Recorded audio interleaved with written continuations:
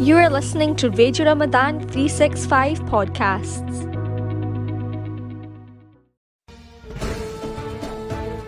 Late Night Live. Hot topics discussed daily from 11 p.m. onwards.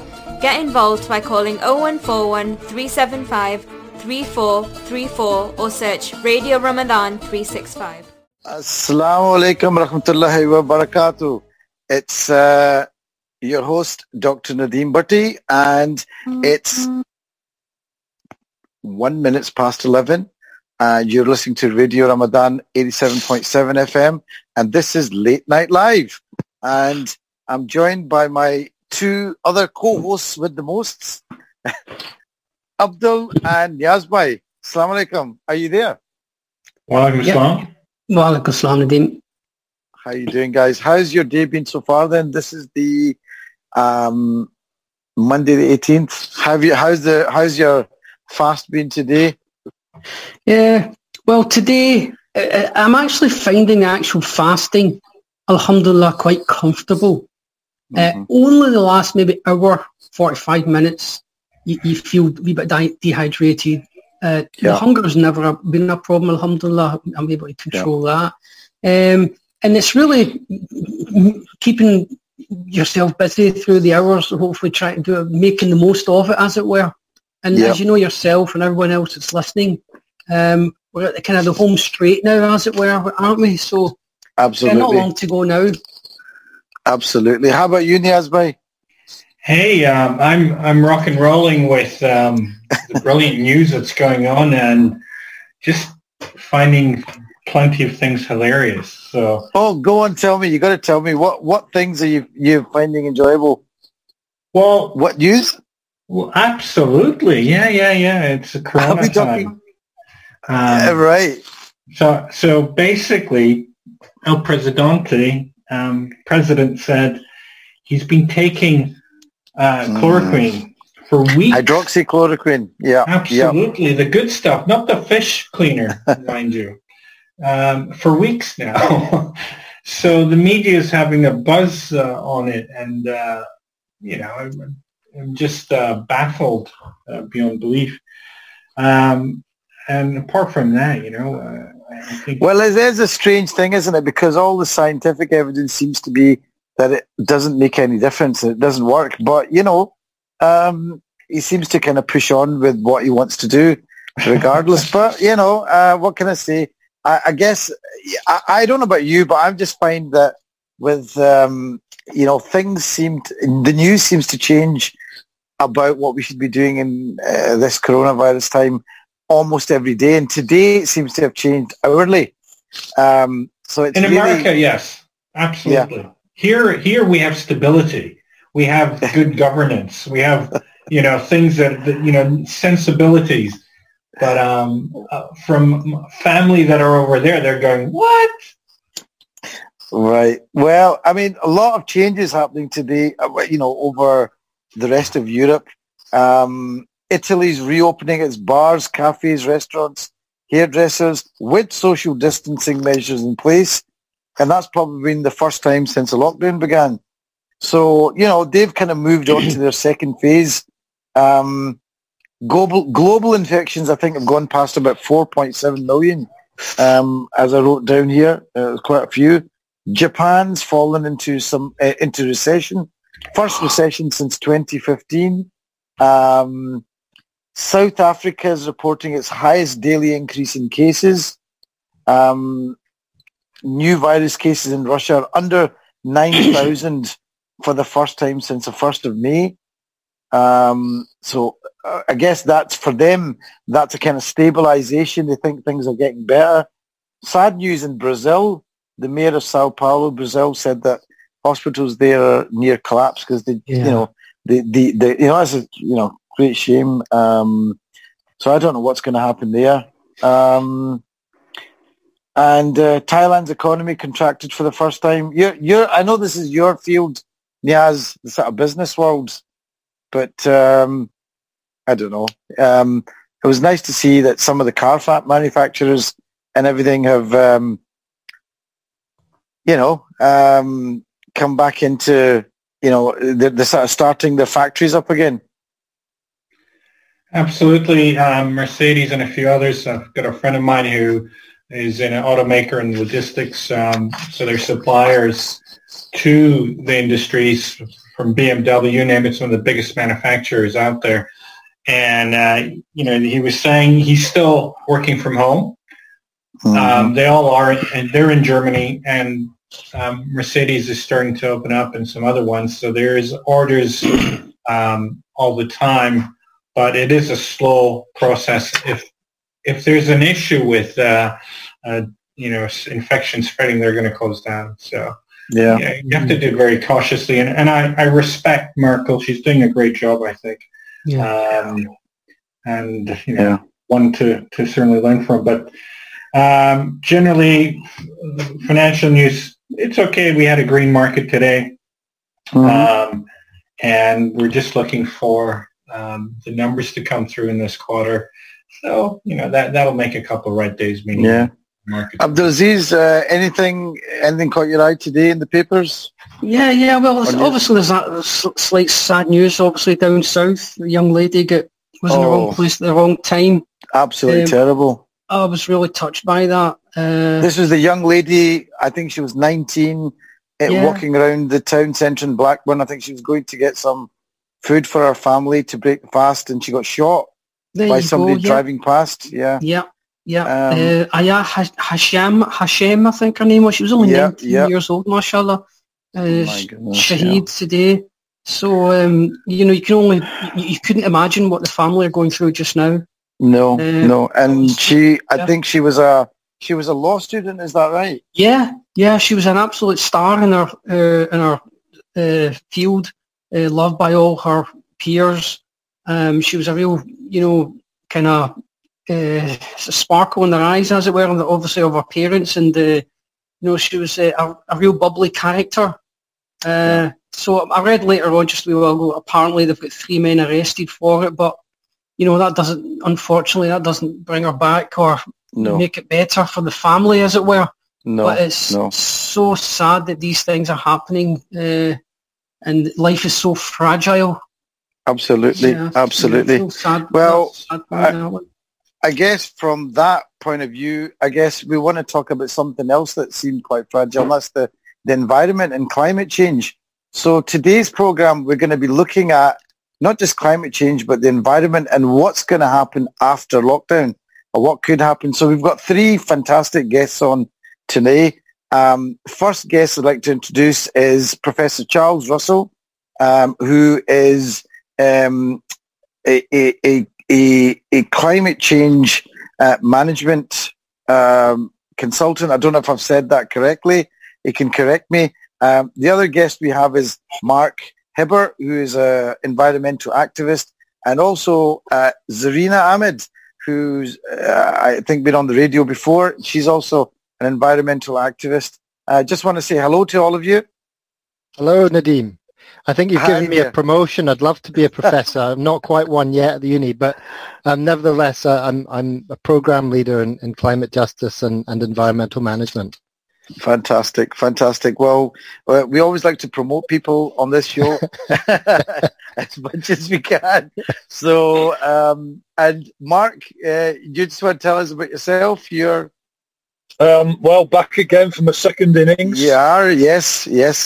Oh, it's fantastic. Good to be back with you boys again. What do I need to say? So, of a certain age and member of 2 boards for 2 relatively small solar installers, and proud to be a member of the Foundation for Climate Restoration. Fantastic. So very much into that and seeing what we can do to make a difference here. Fantastic. And Sister Zarina, if you wanted to say hello and just tell us what you do. Hi, everybody. I'm Serena. I've been working on climate change for, over 10 years, nearly 12, 15 years now. I've been working with communities to get them to become more active around climate change and look at what they can do. So it's looking at like personal actions, collective actions, and also campaigning and activism, and looking at climate justice here. Fantastic. And just for the listeners out there, I just want to say Zarina's been really really brave and helpful to come on the show today, because she's actually been recovering from coronavirus herself. And Zarina, I hope you're feeling much, much better. I'm getting there. My voice is still, as you can hear, my voice is still, I'm still struggling to speak a little bit, yeah. But I'm getting there. Mashallah, you're doing great.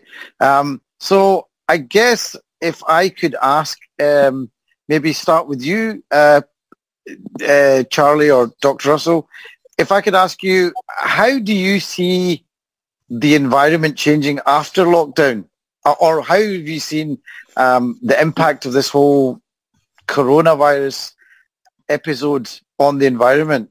Well, it's a great question, because we've seen, haven't we, really the massive amount of drop in transport, particularly, and so many more people at home. So the amount of energy being expended traveling everywhere has made a big difference. And I suspect that we'll see quite a big impact in the emissions graphs next year when they're reported, or in a year and a half's time, actually.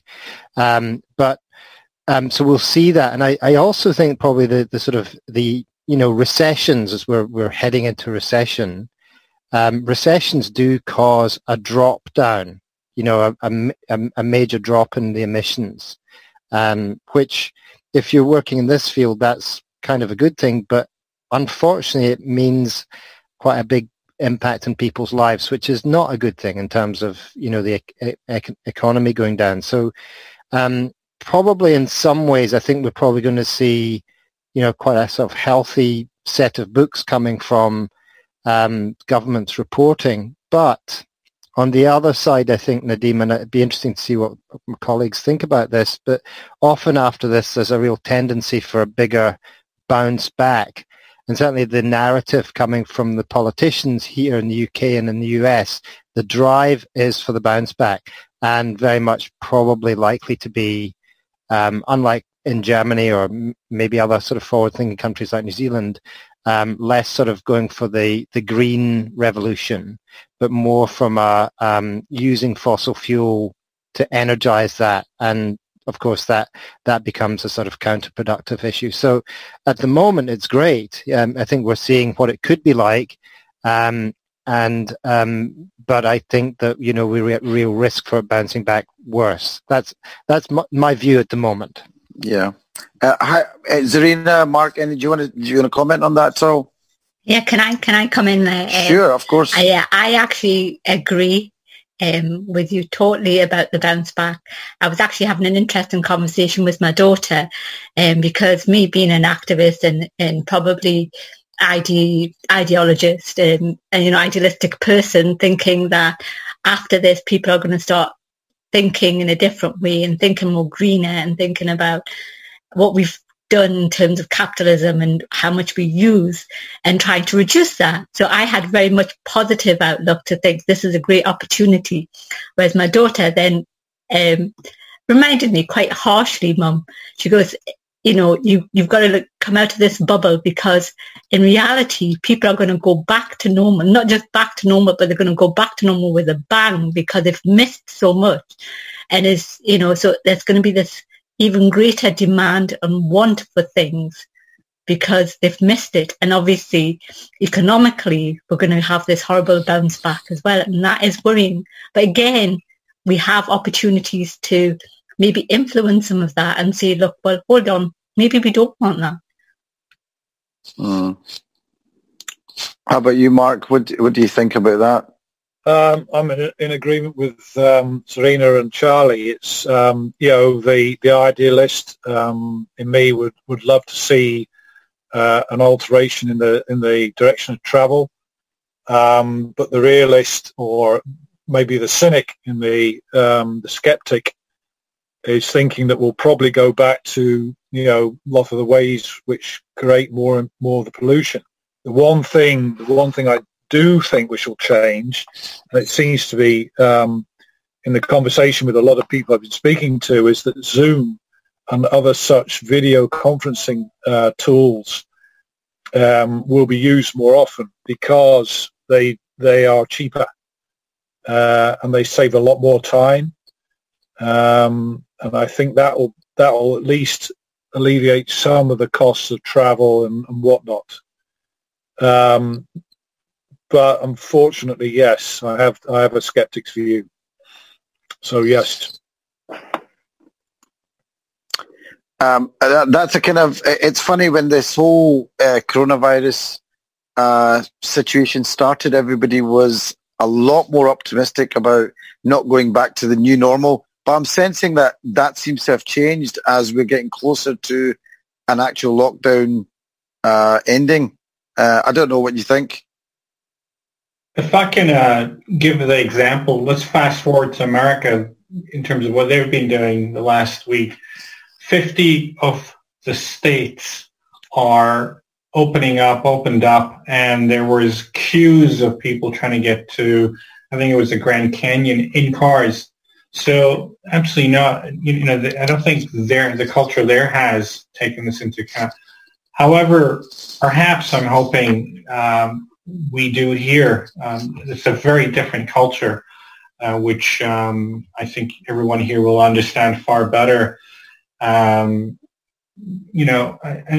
perhaps some more people will go on their bicycles. And I've noticed certainly now there's a lot more cycles that have been sold here in the UK. If I can ask Charles, what do you think of as we ease up into this year? Because I don't think it's going to be an overnight thing. It's going to be in multiple stages, quite sensibly. Do you think that I would be right to assume that there will still be people, say, cycling because it is a much safer way to get into work?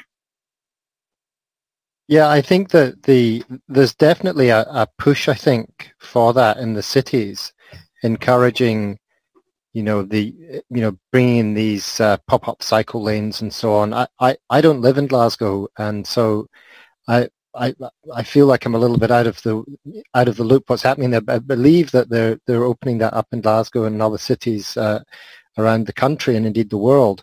And there's definitely the great potential for that cycling and walking, and the benefits, as I'm sure Dr. Bhatti will tell us, of these kinds of healthier transport solutions. But we've also had some very good weather, and I think that people are easier to get outdoors and do that sort of healthy thing when it's better weather as well. So what will it be like come November, December, October, that kind of time of year when the weather isn't quite as clement and cycling is less attractive? But I do think that there will be probably a greater number of people doing that. Of course, I mean, I would imagine that there'll be social distancing in workplaces for quite some time, and taken quite seriously, and that will affect many different kinds of organizations, I imagine. I work in the education sector. We're really looking at how that's going to work out for next year, but for sure, it's going to change how we are, working day to day.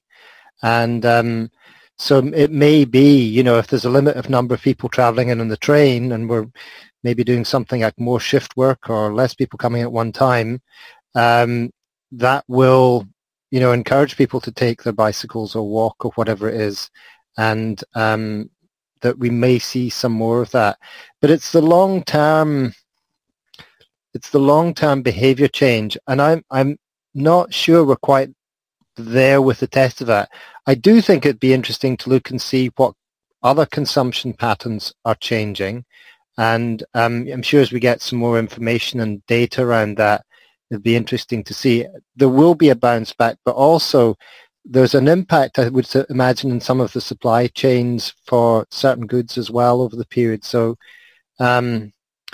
we answered that question very much very clearly, I suppose, because there's maybe no simple answer to it. But yeah, I think it is going to be different, and I think that probably you'll see more people on more need for bike stands outside offices. Yeah, I think I can concur, and certainly secure places for sure. But the people in my circle that I've talked to will take their cars as the first preference. So the second preference is staying away from public transport and perhaps using their cycles, or trying to understand how they can get to an office without getting overly soaked, or this logistics to using a new technique to get in a safe manner. And I think that's clearly a priority for everybody. I think my colleague Abdul had a question. Abdul, are you there? You should be there in a moment. Abdul, are you there? If not, that's okay.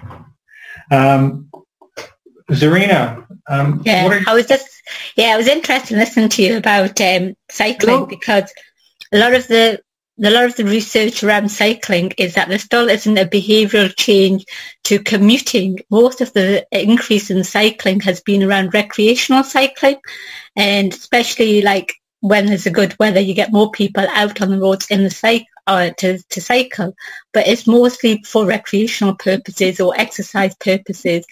There's not that many people still doing it for commuting to work. And I think one of the changes that we're going to see is more home working. So there's going to be less people actually travelling in their cars to work, because they're going to have that alternative option of working from home. And I think that's where I think we're going to get a drop in the number of people using transport, whether it's public transport or whether it's cars. I think it's because we're going to have more people being able to work from home and having that option of working from home. Hi, Sam. Hi. Okay, come in here, Niaz. Am I on? Yes, go for it. Oh, great. Thank you. Hi, guys. Thanks for coming on. I was actually wondering, now that we've got possibly what so people like Extinction Rebellion, wasn't it? Was it that group of people? Yeah, it's Extinction Rebellion. Yeah. So then, when they were kind of in vogue and doing their thing, and then there was other people talking on shows, they were actually saying that we can't run the country or the world based on GDP. We have to look environment. We have to look at environmental ways of running the world commercially. So now that we kind of have what Extinction Rebellion and other experts in the field were saying, now that we are actually living like that, now that we've actually experienced it also, do you think now, what we know now, that we actually can't run the world the way they were, and because it just doesn't make commercial sense, and it's just not inevitable, it can't be done? Charles, you want to come in with that? Well, a couple of things about that. This has been discussed at quite high political levels, as I'm sure Zarina and Mark would comment as well. But the uncoupling of GDP with the sort of economic indicators, and largely it's to do with growth. So this whole idea of growth is linked to a greater an increase in gross domestic product, and that idea seems to be bankrupt as we look at a planet with finite resources. And so really interesting piece of work that was done by an English academic maybe 10 years ago, 15 years ago, who looked at the whole idea of well-being. And he wrote this, his sort of thesis he was trying to put forward to government was prosperity without growth. So, the more we use materials, whether it's take a flight to New York for a weekend shopping trip or whatever it is you want to do. Charles, I hope you don't mind. I'm just going to interrupt you there. I've just been told we're going for an ad break. Oh, brilliant. So going to have your commercials. We're going to have to just break that for the commercials. I know we're talking about the environment, but we've got to think about our economy as well. So we'll be right back after the commercial break. And if that'd be okay, if we could pick up on that point, that'd be great. Thank you. Just can. hold your thoughts there. And the listeners, I was really getting into that point, but we'll be right back after this ad break. This is your host, Dr. Liberty, and we're back with Late Night Live on Radio Ramadan 87.7 FM. And if I can just get back to you, Charlie, you were saying just before the ad break, we were just talking, you were telling us about a really interesting point about GDP and the link, the disconnect from that to well-being.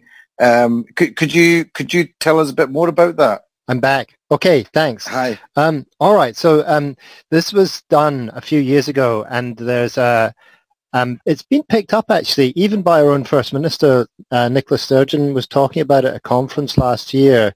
The need to move away from GDP and as a sort of common metric for effectively success and how economies are doing, and the importance of well-being. And it's also been picked up by other world leaders. Interesting, it tends to be smaller places like Iceland and New Zealand have picked up on it, and the kind of, it seems to be female leaders at the moment who have got a slightly different perspective, and it was New Zealand as well, I think, wasn't it? New Zealand, Jacinta Ardern. And it's interesting how they've been dealing with the coronavirus as well. They've got just different kind of ways of doing things. So the point is, we are beginning to uncouple GDP from economy, and particularly from carbon emissions. If you look at climate change, it's not the only environmental issue we've got to deal with these days, but that is happening in the UK, but not in other parts of the world. So we're beginning to be able to show that. But I think going forward, I'm very much, maybe I'm being hopeful here, that we'll value more well-being. I think maybe that we kind of almost take certain aspects of it for granted, a lot of us, and that there should be a realignment of values and trying to move away. But it's an addiction, and it's very much like, it's changing the course of a ship. Like there's very much, this is the way things have been done. If you start changing how things are being done, you get big resistance, as you're seeing, particularly in some of the talk from President Trump, for example, at the moment. But others are showing similar kinds of kickback against these kinds of changes. But yes, I think that it's good. We should be looking to move away from that. I have to agree. I read Dan Button's original article. I think it was Stop Obsessing About GDP. There's some very interesting elements.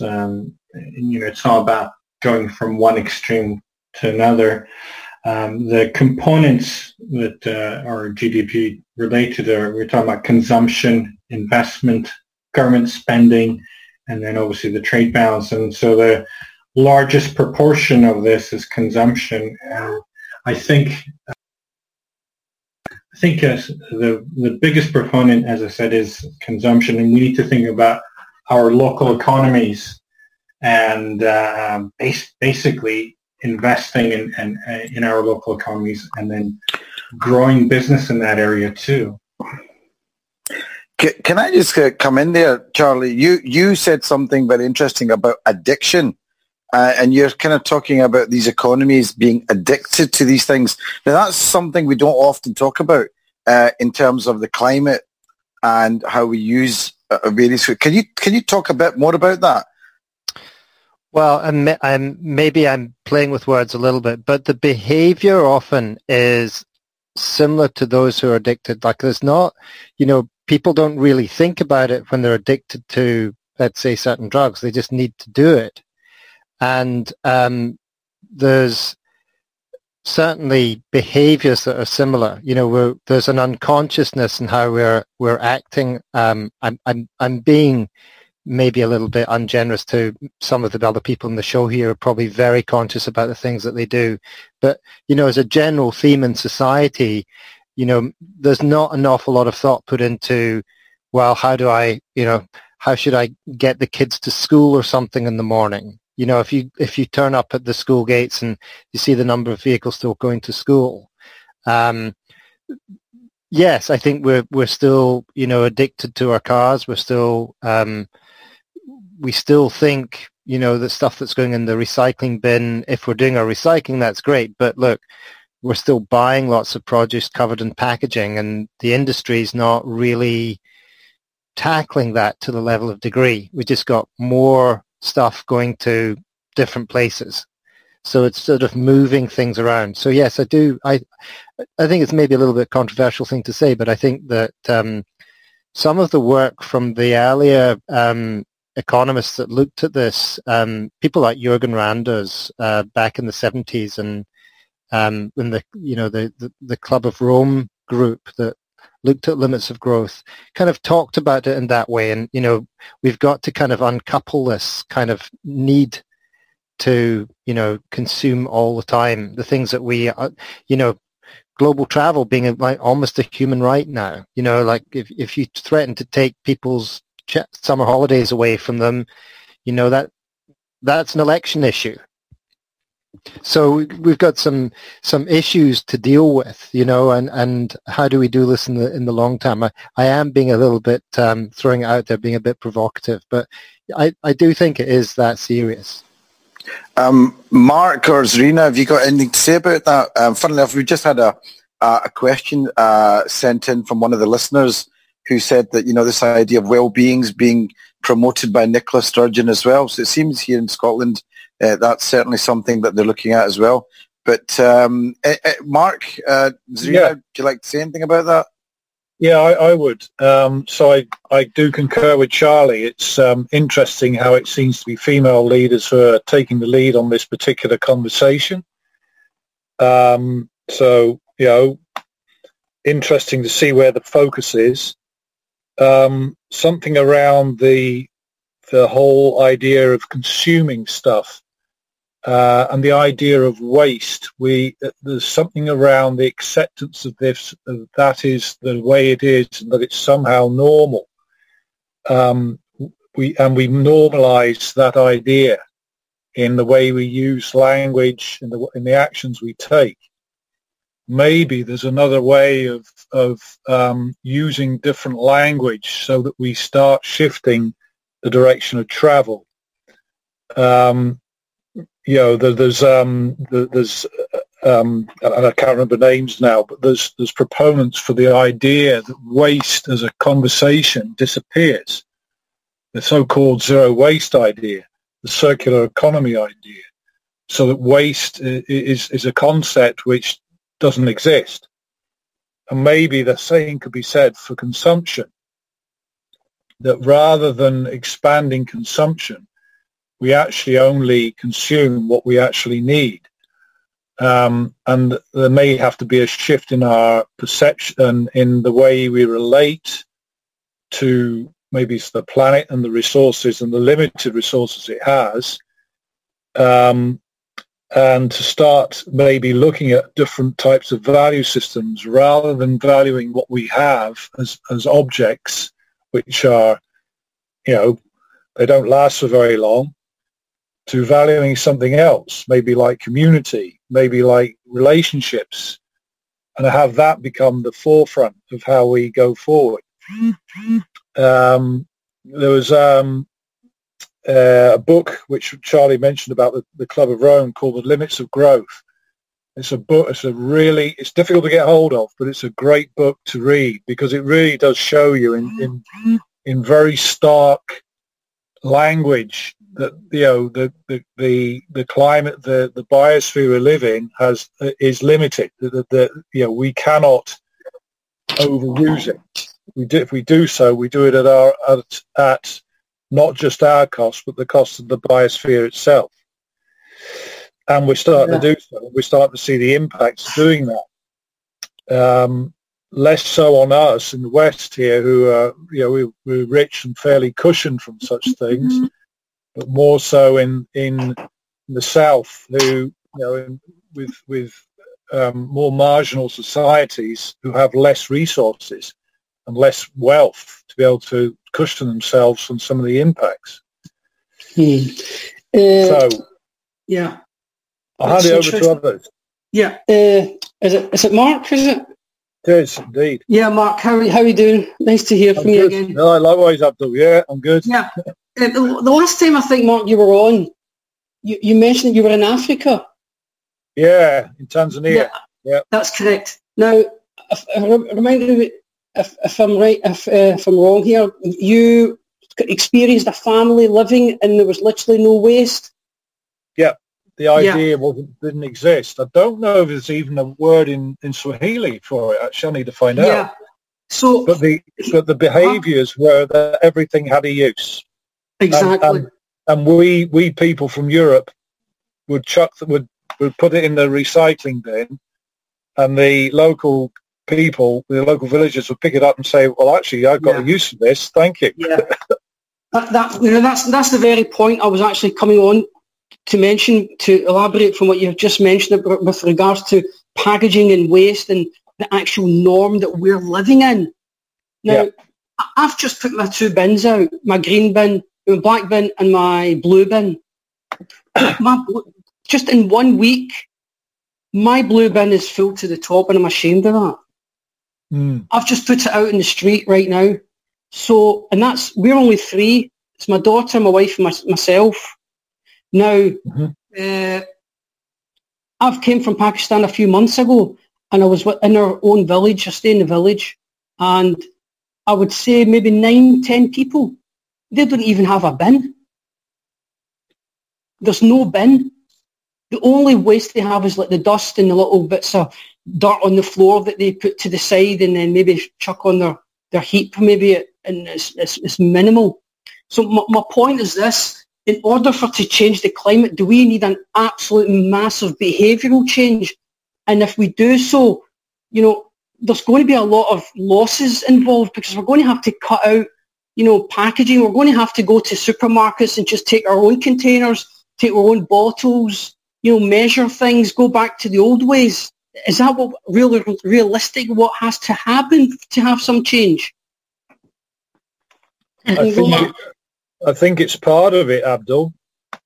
I think it needs, yes, that's part of it. But I for me, I think it's going to require, and I'm looking at myself, right, a consumer, right, and I'm looking at the place, this room where I'm sat here with all the things and gadgets in it.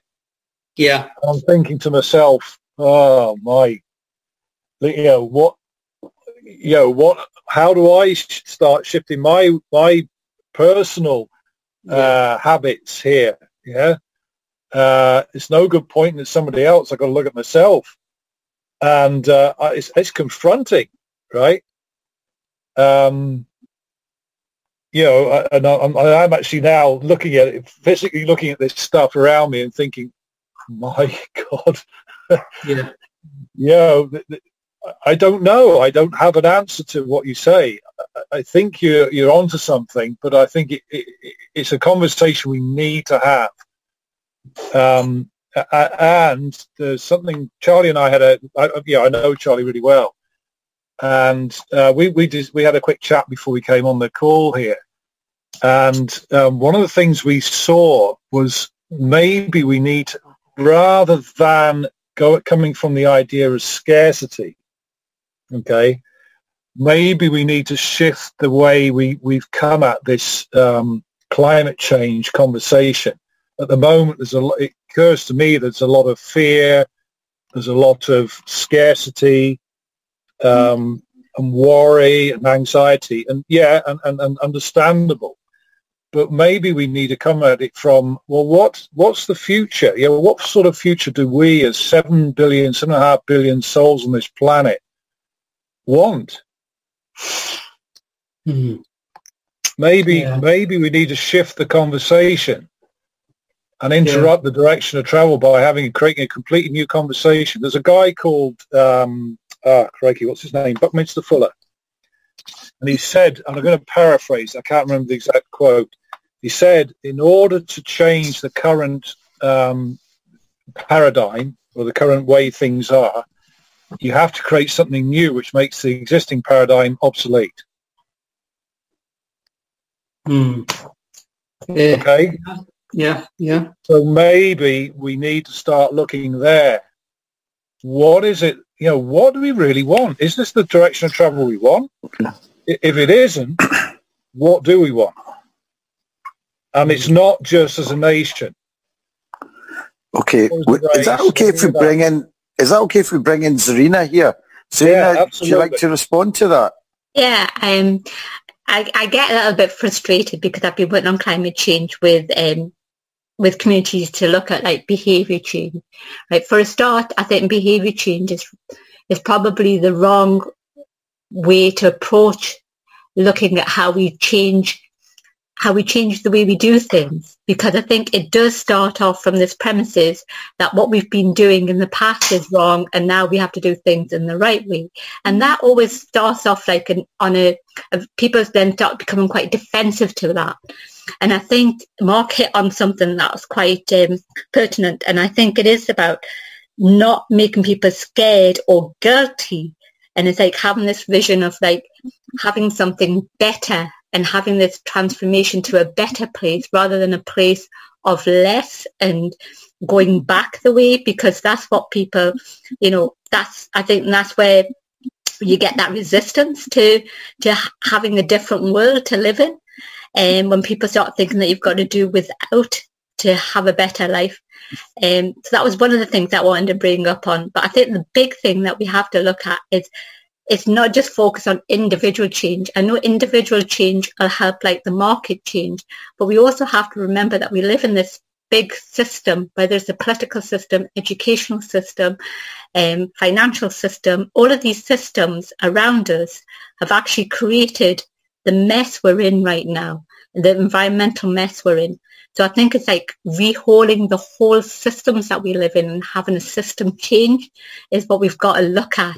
And in that system, we've got to look at all the inequalities. So, for instance, the coronavirus has really highlighted the inequalities within the UK, like the class divides, the BME divides, the financial divides, the social divides. They're all getting larger and larger, even within the UK. And it's some of these divides and divisions now that we've got to think, right, these systems that we've been in are actually creating these bigger divides. So how do we change the systems that we're in?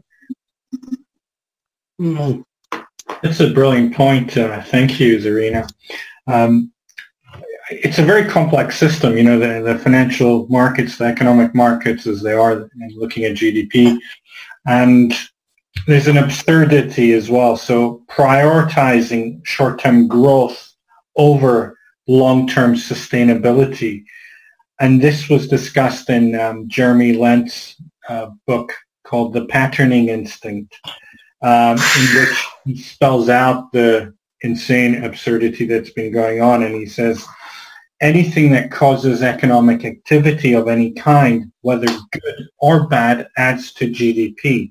So an oil spill, for example, increases GDP because of the cost of cleaning it up. I was going to say that. In that GDP, we also have to remember that GDP is also based on destruction. So the more destruction we have in the world, the higher the GDP is as well. So the more ill people you have, the more need for hospitals, doctors, pharmaceuticals. It's the way GDP is. It's just ethically wrong the way we measure GDP. Absolutely. So what in the patterning effect, what he goes on to say is that we reach a level where a country's GDP per capita reaches a moderate level, but there is no correlation between the wealth of a country and the reported happiness of its population. And that's perhaps the area to focus on. And in this, it's very hard to do this. The trouble is that in a free market wealth creation society, for the wealth creators to swallow this becomes difficult. And so Lent had observed that, the mainstream media unquestionably, accept the mantra of our locked-in ideology that economic growth measured by GDP is a social objective to be pursued. Well, it shouldn't be, really, should it? And I think that's where, where you sing, Zarina, is, going to be a very proponent thing. And if I could, with this thought, can I ask Charles to step in and, share your thoughts? Charles? Mastering my mute button. Sorry about that. Oh, that's okay. Hi, Charles. Welcome back. I completely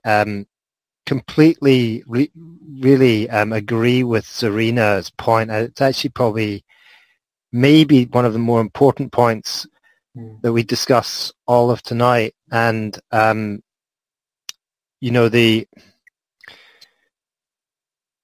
how we take that, how we go forward from that. See, I think a lot of people don't accept that as the truth. People question the truth.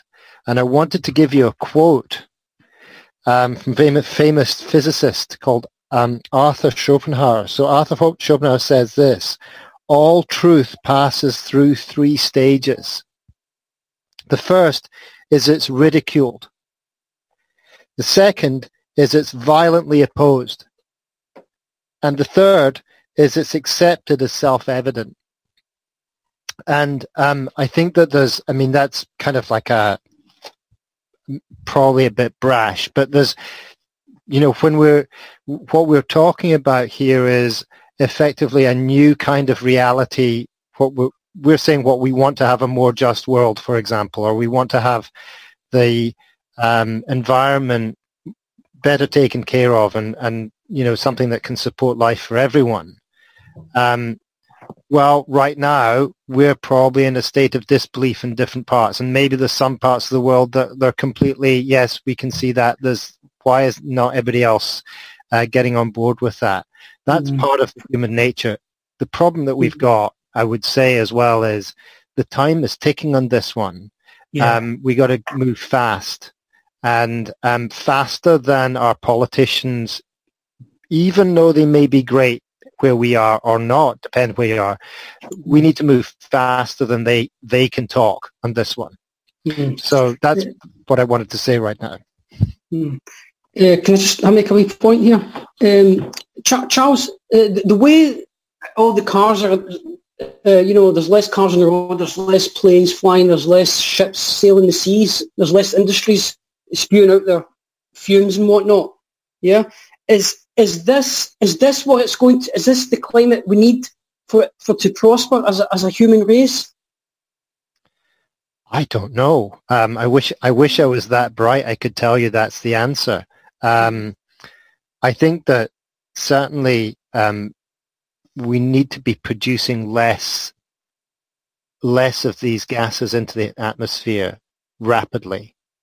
Now, does that mean that we stop everything? Maybe it means that we have to compromise in certain areas. Maybe it means that we're really investing fast into renewable technologies or clean energy or energy efficiency. I mean, if in Britain we could tackle energy efficiency in every single home and every single business, if we could just do that, not only would we save lots of money, we would really tackle our own, emissions here. That's still the area that's poor. And even in new construction, directly here, if we could tackle that effectively, invest in it, deal with it, we'd be miles ahead. We're back here with Late Night Live on Radio Ramadan 87.7 FM. And we're talking about climate change, and especially climate change after the lockdown and the environment. And I think, Charles, were you just wanting to finish a point? I don't know if you yeah. I may have lost it. I was so taken with all the adverts. It's great. I think I'm going to get that app for learning Islam. I think it'll work really well for me. No, I think I think I made my point. I'd love to hear what everybody else has got to say. Zarina, maybe would you like to add to what Charles was saying? Yeah, I think another thing that we have to remember, there's a lot of focus around emissions in the UK. We have to remember that the UK is within a global context, and what happens in the UK, the emissions we produce here don't just affect us here, they do affect the rest of the world. So I think when we're looking at like system change and political leadership, it has to be collective, and we've got to start thinking more about the global we, and not just focusing on me and our country and where we are now. I think that's one of the biggest system changes we have to start looking at. And I think it's where these global leaders come together and start thinking much more bigger. Actually, Mark, if I bring you in here, I mean, you were talking about the biosphere, and absolutely, when Zarina's talking about we've got to look beyond these boundaries, I mean, a coronavirus surely has taught us that we can't look at the world as a set of distinct entities, because coronavirus has not respected any of these boundaries at all. What do you think? Yeah, it's because I remember saying this last time. It's interesting how something we can't see with the naked eye has just so disrupted everything, the normal pattern of doing things on the planet. It's just incredible. What was I going to say? Yeah, I think we can't really take it. How was I going to say this? It's following on from what Zarina was saying. Is if we just look at things from our own little point of view, from the silo mentality we all have, and that includes our national identity and whatever identity that we have taken on, that's going to limit our view, our point of view, and it's also going to limit what's possible. So it's going to take something like really be willing to listen to what other people have got to say, who have a very differing point of view. And for me, the challenge would be for me to listen to people who completely dismiss the idea of climate change. That would be a challenge to hear someone say that and not make them wrong for it. They have a particular way of looking at something. Maybe I can learn something. So one possible way to do this would be to start listening to people who are different from yourself or have a different culture, a different way of looking at things. And maybe there is something, first of all, there's maybe something I could learn. And secondly, there may be actually common themes. Even though we might be diametrically opposed, there may be common themes we can center on. Okay. I mean, that's great, Mark and Zarina, Charles. You were talking about these ideas and boundaries, but I mean, as we're speaking right now, I was reading a thing in the paper that India is preparing to evacuate 1 million people as a new super cyclone is due to hit the country this week. And that's going to cause devastation in West Bengal, an area called Odisha, and then coastal areas of Bangladesh. Surely this, I mean, what do you make of these things? I mean, these are surely things that are now becoming, we seem to see these all the time, and surely in a limited biosphere, this is now something we're going to see more and more. And what do you say about this? Well, I'll come in on this one, Nadeem. Yeah, sure. So just in terms of the reporting and also the occurrence of these so-called super cyclones, super hurricanes, whatever it is, we're seeing a higher frequency of them. That's certainly happening, and the damage. It's particularly difficult in these parts of the world. East Africa last year was very, very badly affected. Similar kinds of things with extreme flooding, and the loss of human life and livelihoods is, I think, almost impossible for us to really understand here, to the extent that it's happening. And quite frankly, I don't think it's really given the presence that's needed in the international conferences about actually what is happening and what we need to do about it. We are now in the stage where we need to adapt. We need to adapt. Even if we were to stop all the emissions tomorrow, there's still a degree of climate change that's happening that is damaging and killing people at higher rates than before. Now, there'll be certain parts of the world that say, well, we need to get rid of some of the population globally anyway, so why not? But that doesn't fit, with, the wider UN values and, what we see. We've got to be looking after each other. So I think that we've got to be prepared for that. There needs to be more funding coming from the global north to support these, and rather than being the kind of ambulance at the bottom of the cliff, needing to get in and work, adapt with communities. We know that there's going to be more of these kinds of events, and the infrastructure that's needed needs to be we need to start investing in that and taking care of that really as soon as possible. I think it should be much higher up the agenda at the international level, and certainly what we do domestically in terms of supporting colleagues overseas. Zarina? Yeah, can I just add to that as well? I just think I agree totally with what Charlie's saying there. And I just think what we have to look at is also take responsibility.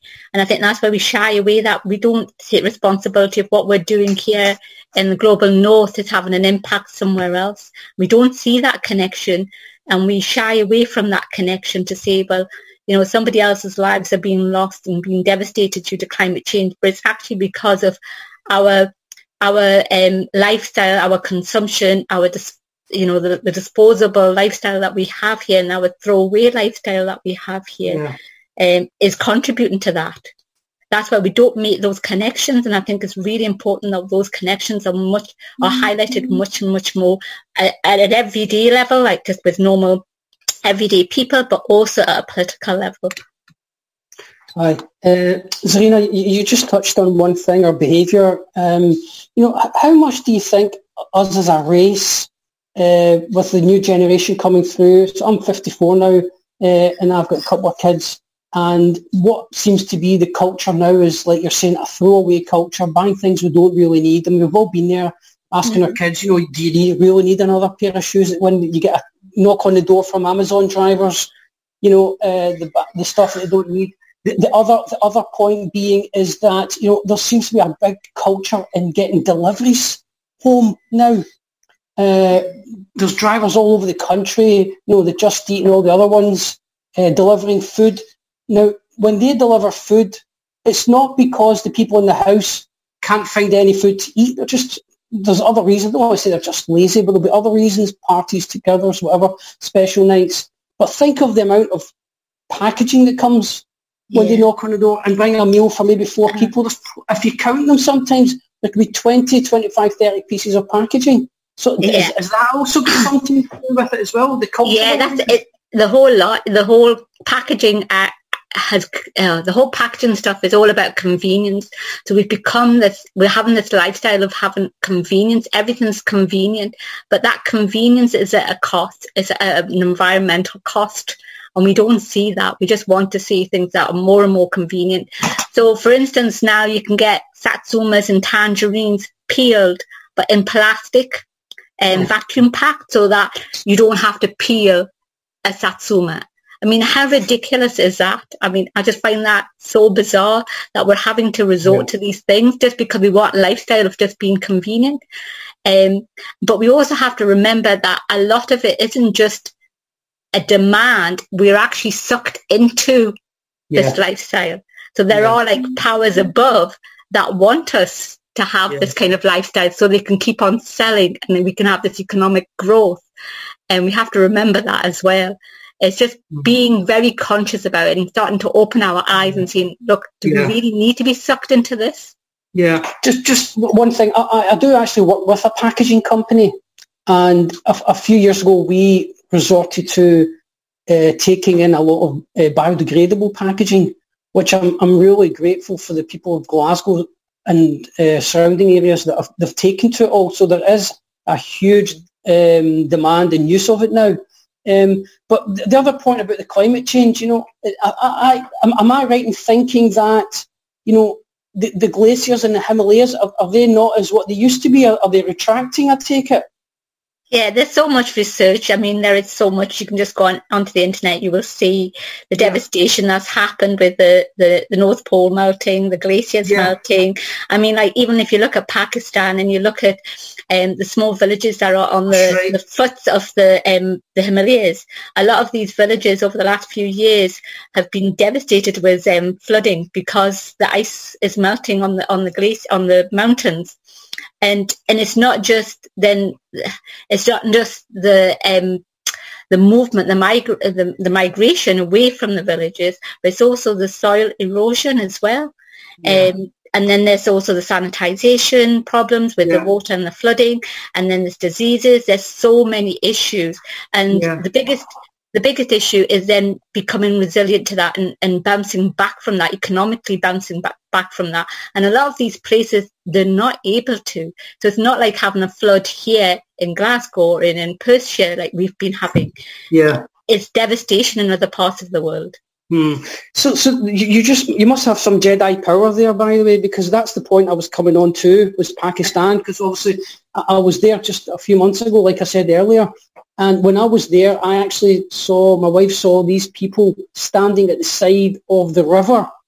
Now, this river is maybe 20 feet wide. It's not a huge river. It's quite a small one. But years ago, when I was a wee boy, that river was full right to the top and flowing, fast flowing. Now I go back and there's people waiting for the water to come in the river. So does that mean because the glaciers are not freezing and then the water's not melting into the rivers, that it's having an adverse effect on the villagers waiting for the water in Punjab? There's different. Pakistan's quite a big region, and geographically there's different areas. So some areas in Pakistan are getting affected by extreme drought, right? Whereas other parts of Pakistan, because of where they are situated at the foot of the mountains, are getting like extreme flooding. But it's flooding from the melting of the rivers and the glaciers, and rather than flooding from sea level rising. So you've got different reasons, different areas that are being impacted by climate change for different reasons. And you can see in Pakistan is one of these areas where you can actually see climate change. The impacts of climate change are so visible in Pakistan. And it is a shame because those areas that are getting affected, people just don't have the resources to recover from that. Soul destroying. Does anyone else want to elaborate on that? Charles, Mark? Well, just to say a little bit. I mean, we run a master's program at Cali Uni on climate justice, and every year we've had at least one or two people from Pakistan coming to do this course because it's such an important issue there, and also to learn how to communicate this to their people, and bring it head away. But it is complicated. I mean, there's also more waters being used in agriculture, and the recharge of the Himalayas in general is a big area of sort of research discussion.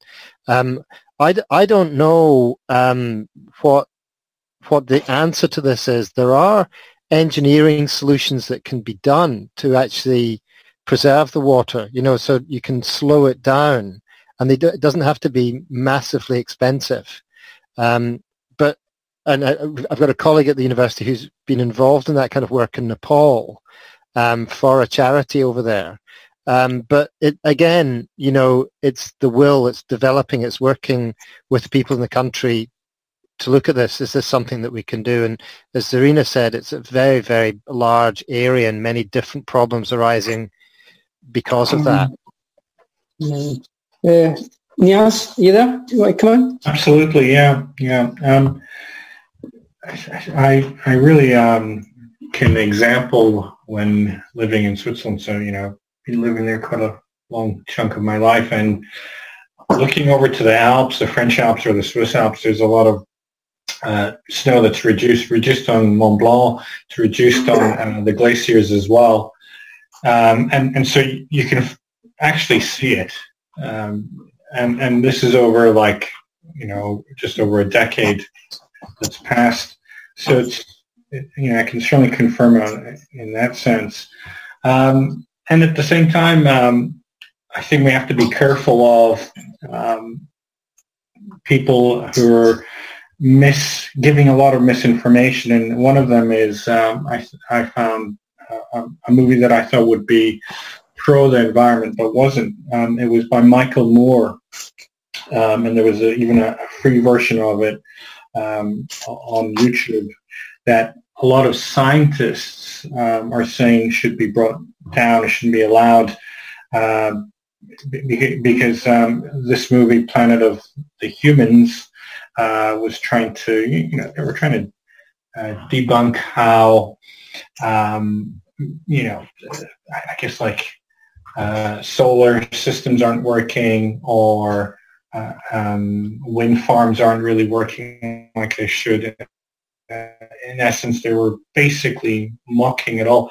Maybe in America there were issues, but they weren't looking at the whole world, and that was their mistake. So I think we really have to verify the information that we're using and learn from other countries. So if I example again Switzerland, before we bring in our guests again, in Switzerland, I took the garbage once a week. So every household does that. You take the garbage to the garbage dump, and so you're empowered to do it. You have to then separate every single thing. There were 2 lots of plastics, not just one, which I find absolutely fantastic.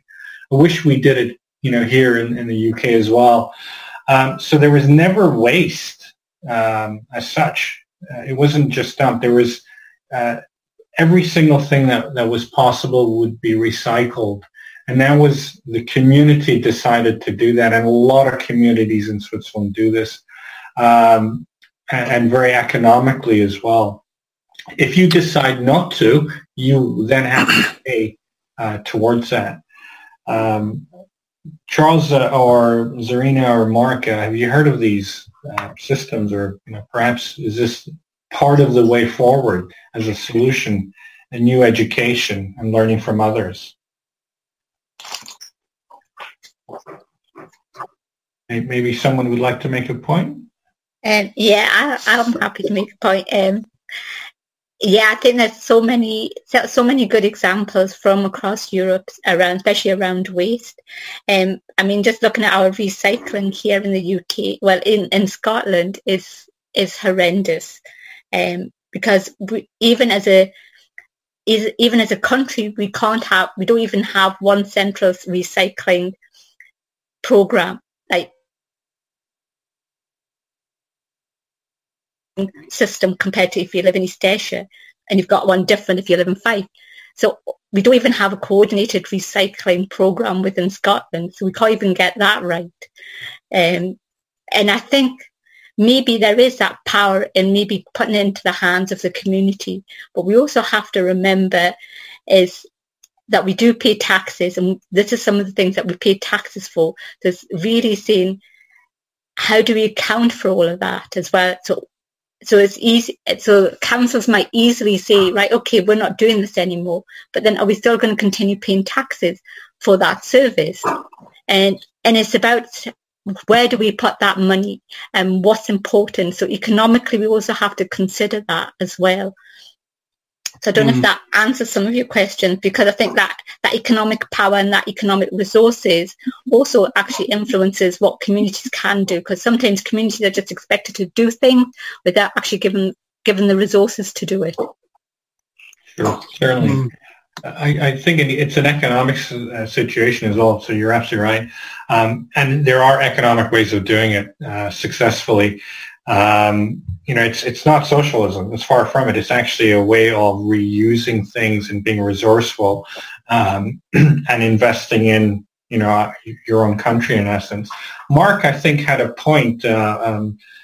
Perhaps you wanted to share, because I know you work in a solar panel environment as well, and I did make a point to mention probably Michael Moore, who I think was the worst example of exempling how solar panel isn't. So Mark, maybe you have some ideas. Yeah, I do. I've seen part of the film, and it's based on data from around about 10 years back, so it's certainly not accurate.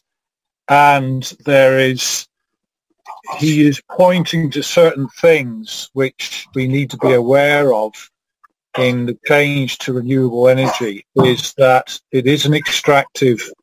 A lot of renewable energy is, to build the solar panels and the wind turbines is it needs extractive. We need to extract materials from the earth.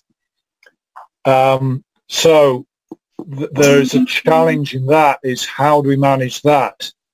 There are certainly. I've been looking at researching for companies which are looking for ways of recycling, for instance, solar panels. Now, a lot of the solar panels back in the day are now coming up to their end of life. Is how do we deal with those solar panels, and how do we strip them out? Can we reuse the materials again? How do we deal with any heavy metals like cadmium, if they exist within the which is toxic? How do we deal with that? So there's a lot of challenges, and Moore was right to point to them, but he didn't. What he didn't do was actually show that even though there is, for instance, he showed about how solar panels are made using quartz and coal. What he didn't show was that the use of the solar panels over time pays off. It covers off that initial cost, if you will, the cost of carbon. That's paid off usually within about a couple of years. So it's quite distorted. It's quite a distorted film. It doesn't really show the full picture. And luckily there's people out there wanting to at least point out some of the flaws in the film. It is flawed, and it points out some of the problems we have, and it has flaws and inaccuracies in what it says. So yeah, that's what I want to say about Michael Moore's film.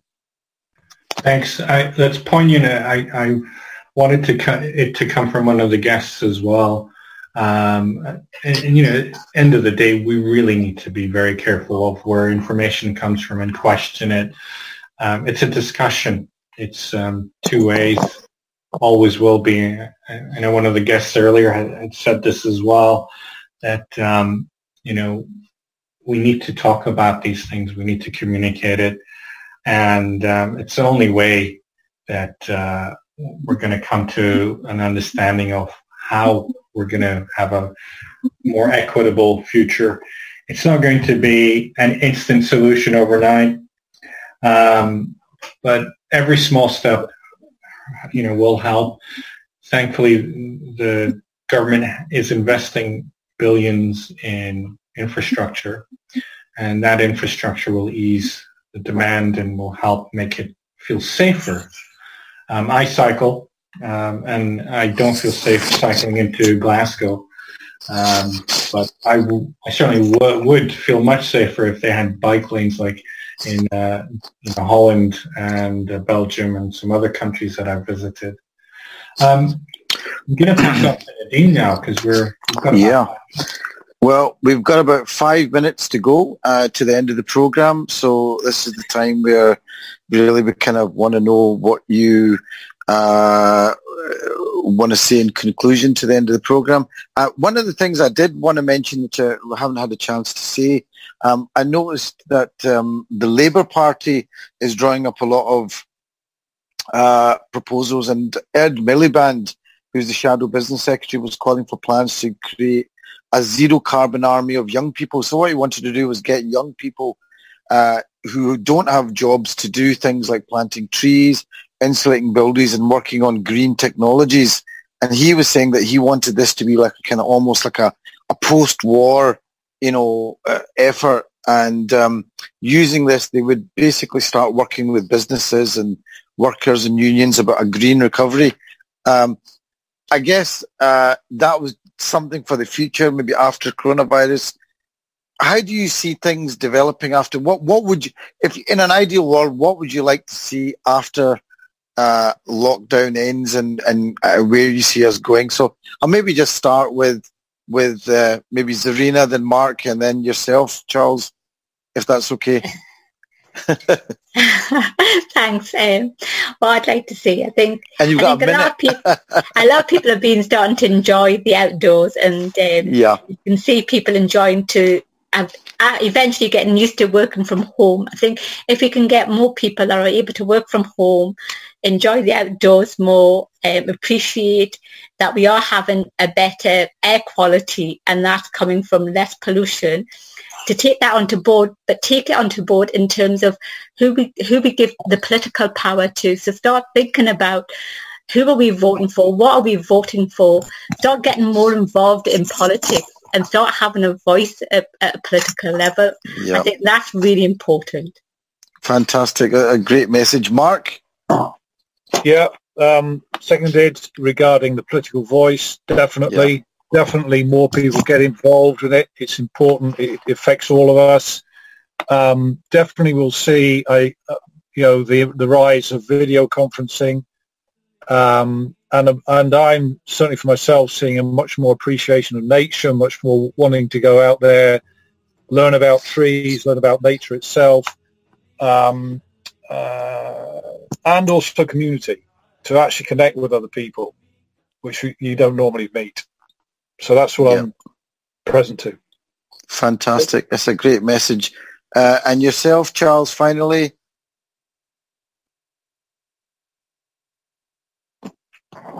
Charles, if you can unmute your mic. If you just unmute myself again. I'm to me, I think all that's been said, and also taking care of each other a little bit more. I think if people are more interested in each other, and I think that's one thing that's happening. I'm sure there's downsides to being at home with everyone, but I'm certainly enjoying having this time with my family. When that's extended, that'll be even better. But I think, looking out for each other, if we start doing that more, and, the human value, maybe we've got a good chance at resolving the climate issue, because I think it's within who we are for each other that we'll find the answers to this. Fantastic. Well, I don't think you can get a better message than that. So in conclusion, I'd just like to thank you all, the guests, Charles Russell, Mark Hibbert, and Zarina Ahmed, for coming on the show and being such great guests. I'd like to thank my co-hosts, Niazbai and Abdulaziz. And I hope you'll join us all again tomorrow, where we'll be on Late Night Live again, and we're going to be talking about relationships under lockdown. Whoa. Yep, relationships under lockdown. So that's going to be one heck of a show. I hope you're going to come on. It's going to be very lively. Until then, Khuda Hafiz. Bye from me. Khuda Hafiz. Khuda Hafiz. Thank you for listening to Radio Ramadan 365 podcasts. Make sure to visit our Radio Ramadan website at rr365.co.uk to access all of our podcasts. Stay tuned on our social channels for future content.